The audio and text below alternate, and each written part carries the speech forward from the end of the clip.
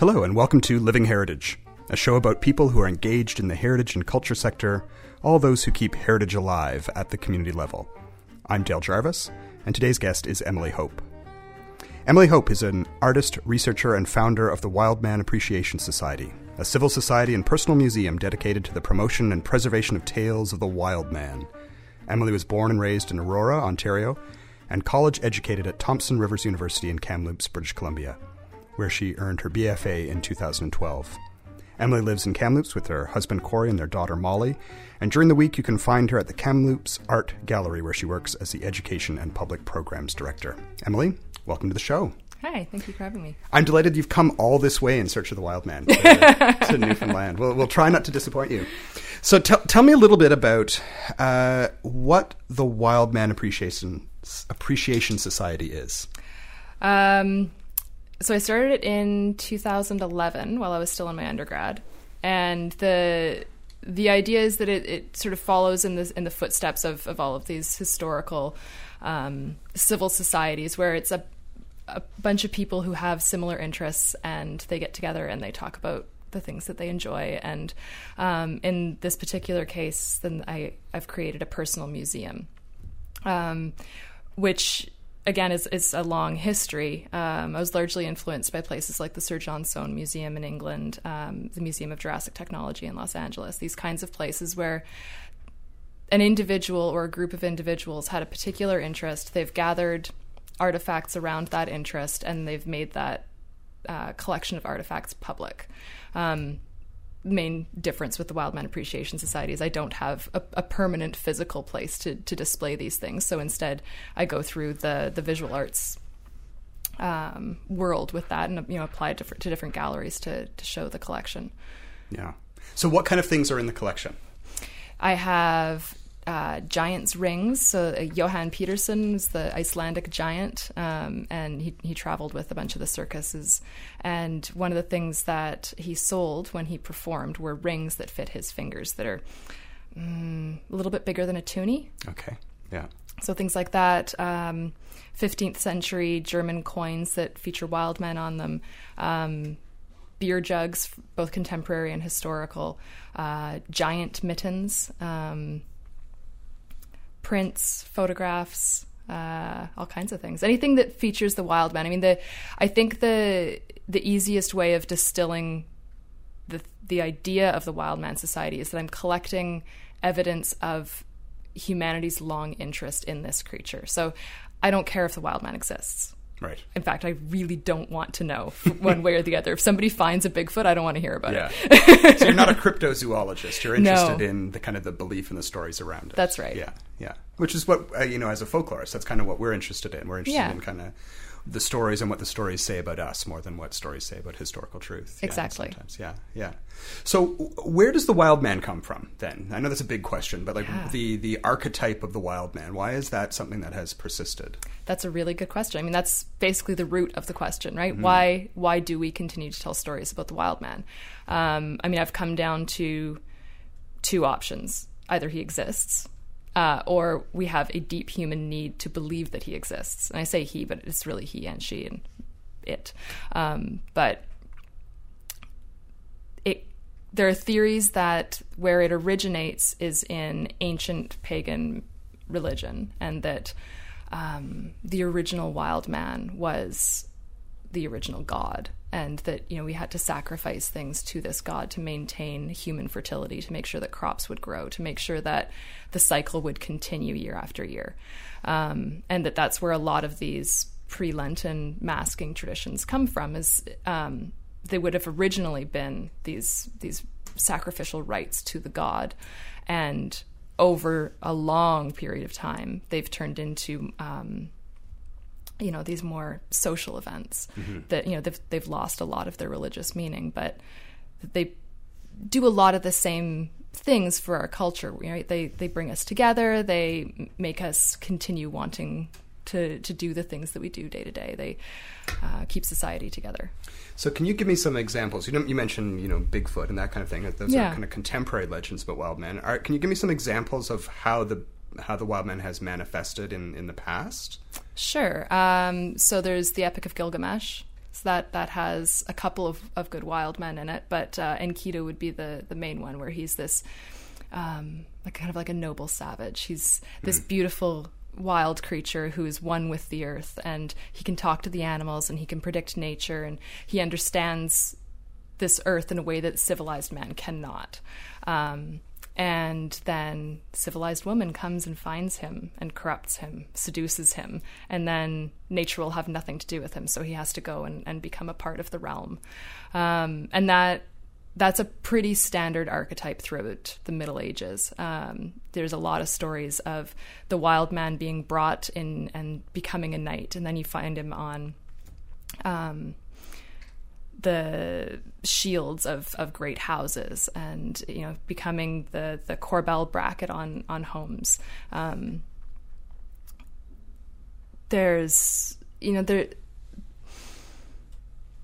there are so many variations on the wild man. I mean, Santa Claus is a wild man. Yeah, I was going to ask you about Santa Claus. We had Santa Claus on the show, and we have this idea. I think that is a very modern idea that Santa Claus is a somewhat genteel, civilized figure, but he is.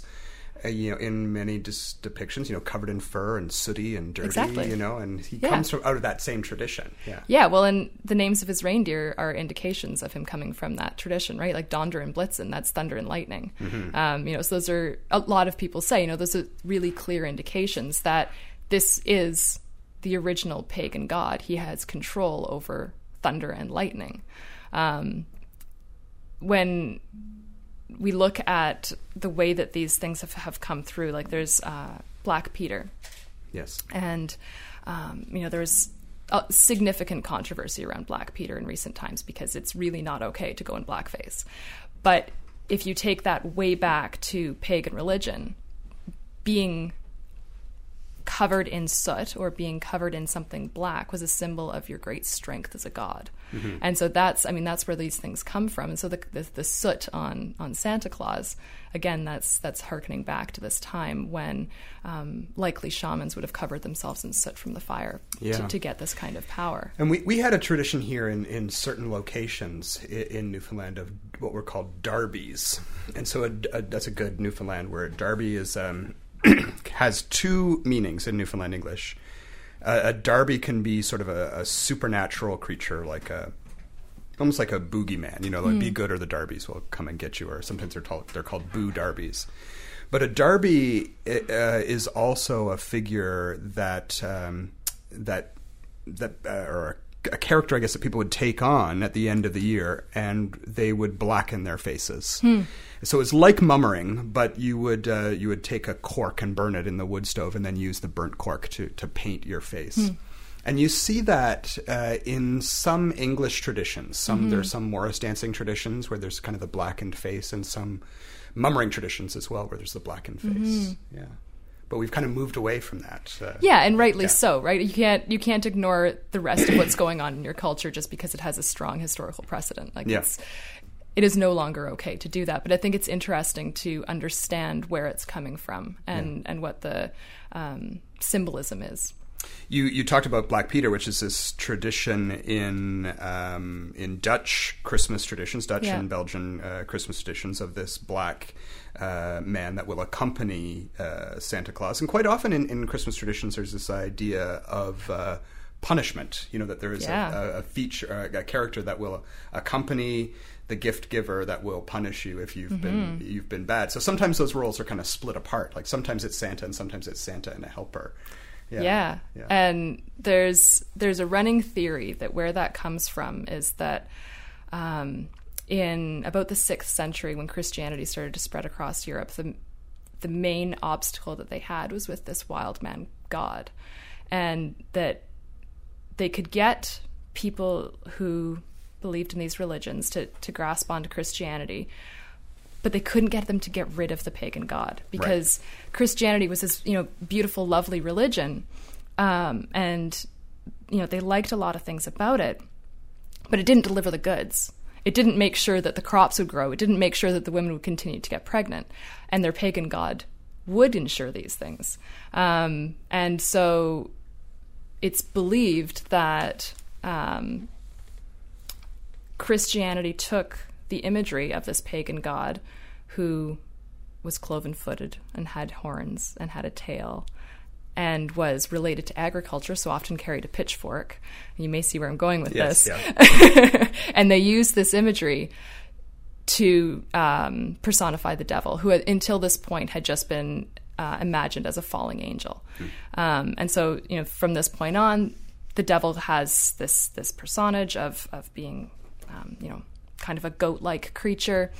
And they also did things like made this goat-like creature go around chained to St. Nicholas. And it's, your God is the devil, and we're going to chain him up and take him around with the symbol of our religion and use him as a threat to children. If you're not good, if you can't recite, these biblical passages when I ask you to, this guy, Krampus, he's going to take you, he's going to put you in that basket on his back, he's going to take you back to his cave, he's going to gobble you up. So it turned somebody else's God into a threat. We have this amazing tradition that exists here in this province. On Twelfth Night, on the last day of Christmas, the Feast of the Epiphany in Labrador, called Naliuk Night. And I don't know if you're familiar with this. This is an amazing Labrador tradition of these very frightening, hairy men that will come in off the ice and terrify the children on the Feast of the Epiphany. And it is kind of this interesting blending of Inuit tradition and Moravian tradition from the Moravian Church, which was very popular in northern Labrador. And so we do see some of these European. There was a tradition in Nova Scotia of Belschnickling, which is this German tradition, again, of these hairy creatures with chains that would come in. And in Labrador, there is a ritual that's enacted where the children have to protest that they have been good. There's a little song that they have to sing in Inuktitut that says, we've been good, and we get a present from these men. And so it is this interesting blending of these old, obviously old Labrador Inuit traditions with kind of German Moravian traditions, and kind of this blending together of the Feast of the Epiphany is when the three wise men would come and give their gifts. So there is kind of this interesting blend of that very old, very pagan stuff, and then with this kind of Christian layer that's kind of laid over top of it. Yeah. I want to know about Romania. Okay. So tell me about how the Romanian project started. I'd graduated from university, and I'd spent a lot of time trying to understand the role that the wild man had in medieval societies, particularly in German medieval society. And I was looking for something a little bit different, and Charles Frégère, the French photographer, had just released his incredible book about the wild man, where he'd spent a couple of years traveling around Europe photographing these incredible pre-Lenten festivals. And until that point, I hadn't realized that these kinds of traditions were still happening to this kind of regularity. And so that really inspired me to find, where I could go and research this myself. And so I looked through his book, and I tried to find the costumes I liked the best, which turned out were the Romanian ones. And then found out that there was an artist residency program out of Bucharest. And so I contacted them and applied to do a residency there. And they have this really great program where they basically want artists who are interested in Romanian culture to come and do some kind of a research project there. So you tell them what you want to research, they set up everything for you. So I said, I want to study these pre-Lenten masking traditions, and they planned a route for me throughout mostly northern Romania, through the province of Maramureș, and they set up translators for me and figured out which towns had these various kinds of either parades or house visiting traditions, and then planned it out. So I spent some time in Bucharest trying to get a handle on the language and figure out some of what was going on with the museums, and then traveled up to Maramureș, specifically in places like Kavnik and Siget, where they have either parades or, like I said, these kind of house visiting traditions. In Kavnik, they have something that's really similar to the mummering here, at least my understanding of the mummering here. Their character is called a brandosh, and they wear their traditional costume underneath, which is, you know, like the traditional peasant costume. So it's mostly white cotton shirt and pants with some elaborate embroidery around the cuffs and around the neck.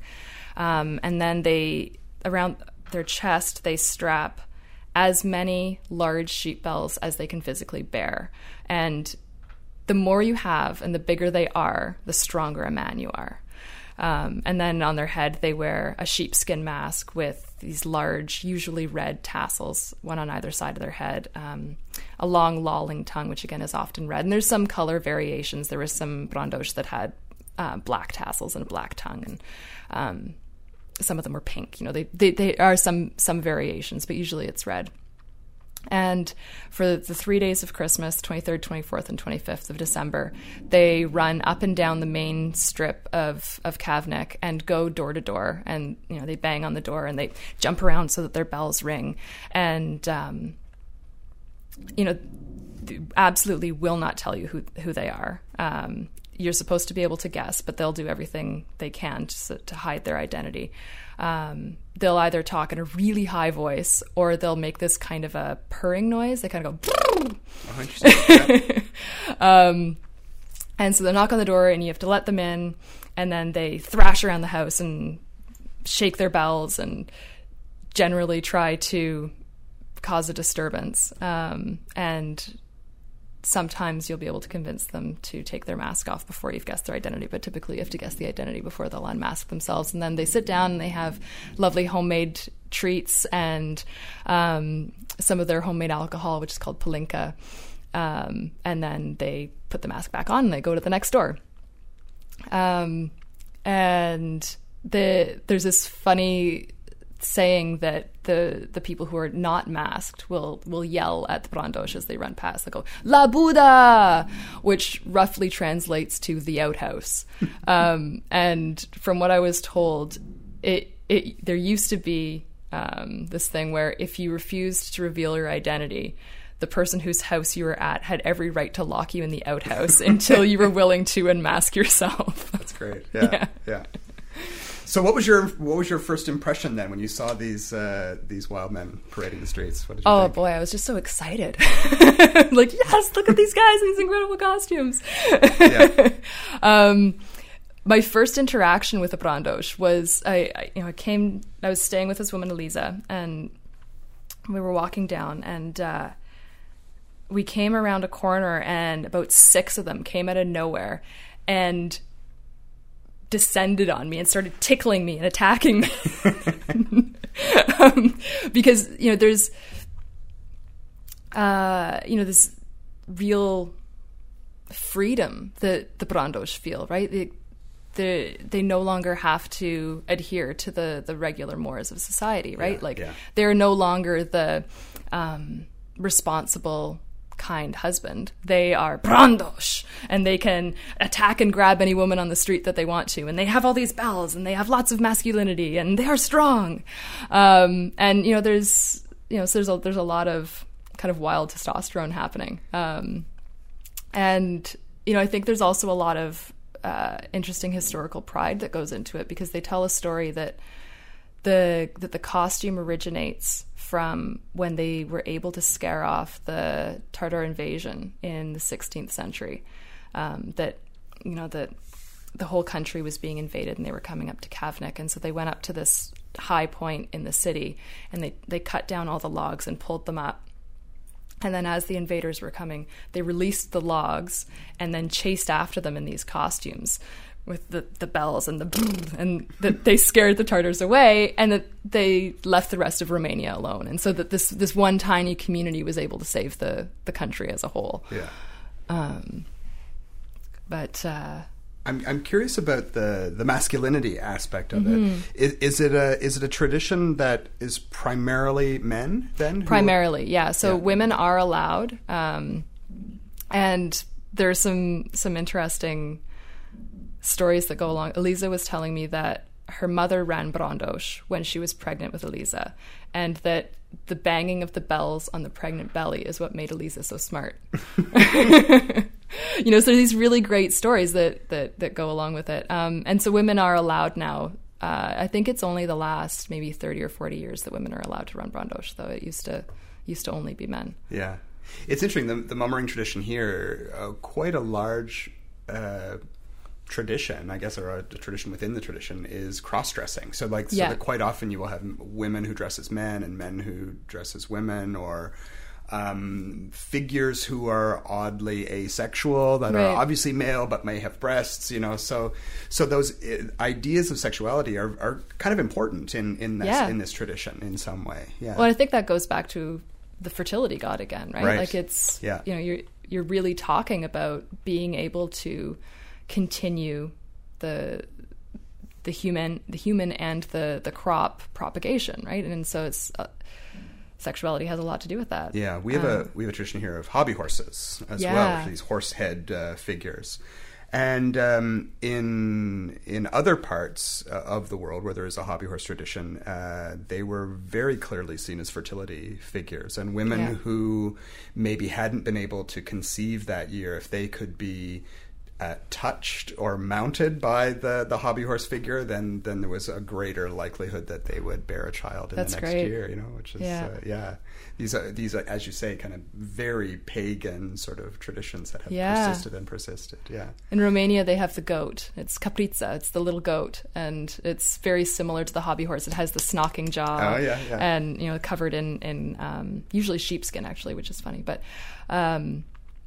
and they sing a little song about the little goat, and often people will have sprigs of cedar, maybe, anyway, and they'll touch the little goat, and that will give them good luck. Okay, yeah. So what do you do with all this information that you collected then? What is your process then as an artist? What do you do with all the photos and whatnot? Yeah, so I mean, when I'm taking the photos, I'm doing my best to speak to the people whose photograph I'm taking and try to understand from them, why are they participating? So what do they understand about the historical significance, and why does this continue to be culturally relevant for them? Are they doing this just because it's really fun? Is it because it's a good excuse to act poorly? Or, is it because it makes them feel like they're linked to their culture in a significant way, or, some other reason that I can't think of, right? And then I collect all of that and try to pair them up. So, it's a little bit difficult with Romania because I don't speak Romanian. I speak very little Romanian. And when I was there, for the most part, it was translating on the go, right? So I'd be with a translator and I'd be speaking to the person. They'd speak back to the translator, who would give me, kind of the quick and dirty translation. So part of the thing I'm still working on with that is getting all of those interviews properly translated so I can really pair their exact words with their photograph. So right now it's kind of a paraphrase, but the idea is that I exhibit large-scale versions of these photographs with longish didactics beside them, where it'll explain what their costume is, the symbolism behind it, the historical reasoning behind this, and then the person's description of why they continue to do it, and maybe why they put their costume together the way that they did. There's a Christmas play that they do throughout Romania that's either called the Viflemul or the Irozi, depending on who you talk to. Which the Viflemul basically means the Bethlehem. Irozi is the Herods, so being King Herod, and so this play tells the story of when King Herod was insanely jealous of the new king who had been born and ordered the murder of all male children under the age of 3. So they put on this play, and the main role that people try to get in this is the devil. And if it's being performed in Maramureș, then there are usually about 5 devils that all have different roles. But you really want to be the devil. And in this one little town that I was in, Preluca Veche, I was talking with, it was a group of grade 8 students who were putting this on. And so I got to speak with the 2 devils, and they were just so excited that they got to be the devils. And it's this really elaborate process to create the costume, because you want it to be very secret. You don't want anyone to know that it's you who's under that mask. You want to be able to terrify all your friends. And so they worked in secret for weeks ahead of this performance. And they were telling me that when they were putting their costume together, they were really careful with the number of bells and the size of them, because it would change the sound. And then learning how to jump in unison so that the sound of their bells together would be harmonious. And, you know, choosing colors in a particular way so that they would look good together and be especially scary. So you've come to Newfoundland. Yeah. Very far from Romania. Why have you come here? For the mummers. Yeah. Yeah. And how did you know that this was happening? Was Christmas mummering here something that you were aware of? Yeah. Well, my dad moved here in 98. So, I mean, Newfoundland kind of came on my radar then. And, you know, as soon as I started looking into pre-Lenten masking traditions, Newfoundland came up immediately, Newfoundland and the Belschnicklers in Nova Scotia. And then a couple of years ago, I picked up your book, which gave me the kind of like the ground of like, okay, so now I think I got getting an understanding of what's going on here. And I think what really struck me is how visually similar a lot of the costumes are to what I saw in Romania. And then reading about, especially the house visiting, and then looking at Herbert Halpert's typology of mummering and understanding the way that what happens here is really similar to what's happening in Romania. And that even though nobody that I met in Romania calls what they do mummering, it is, in fact, mummering. And realize, you know, because I'd been trying to figure out why is it that what's happening in Newfoundland is so similar to what's happening. Like, what's the connection between Romania and Newfoundland? I couldn't figure that out, except like maybe gypsies through England. But understanding that it's part of the same mummering tradition, I think, you know, opens up the door a little bit. Yeah. So what will you be doing while you're here? Participating in as much of the Mummers Festival as I can, going to the workshops and the talks, trying to meet as many people as I can and talk to them about their involvement in these kind of traditions. Like, have they mummered before? Is this something that happens in their family, or are they just picking it up now?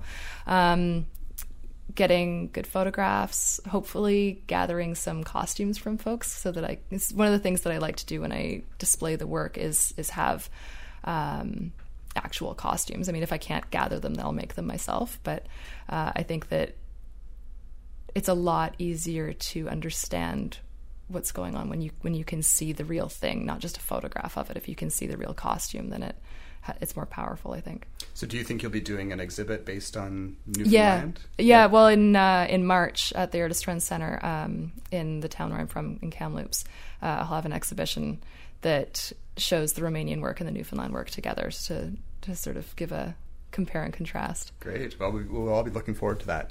So we're coming up towards the end of our conversation here. If people want to see more of the work that you do or learn a bit more about the Wildman Appreciation Society, how do they go about doing that? We're online at wildmansociety.ca. Okay. And there's great photos there. Yeah. And where do you think you'll go next? Is there another spot in the world where you want to go to? Oh, boy. Well, I mean, I want to go everywhere in the world. Yeah.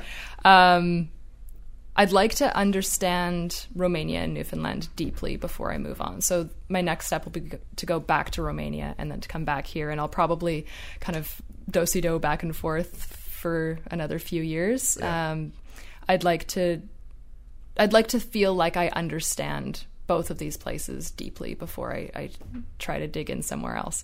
You're going to have to come back for a Naliuk night, Yes. Inuit night. I know that the St. John's Native Friendship Center, we were talking with someone from there earlier, and they're planning again to do another Naliuk night thing here in St. John's, which is kind of a new thing for St. John's, but there's more Labrador people moving here and living here. So that sounds incredible. So yeah, sometime in January you're going to have to come for yeah. Night. Yeah. Okay, so thank you very much for coming in and chatting with us again. Just give us the website again. wildmansociety.ca. Emily, thank you very much. Thank you.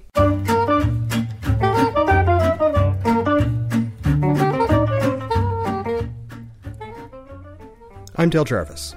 You've been listening to Living Heritage, a production of CHMR Radio 93.5 in collaboration with the Intangible Cultural Heritage Office of the Heritage Foundation of Newfoundland and Labrador. You can find us online at ichblog.ca or on iTunes. Our production assistant is Tara Barrett.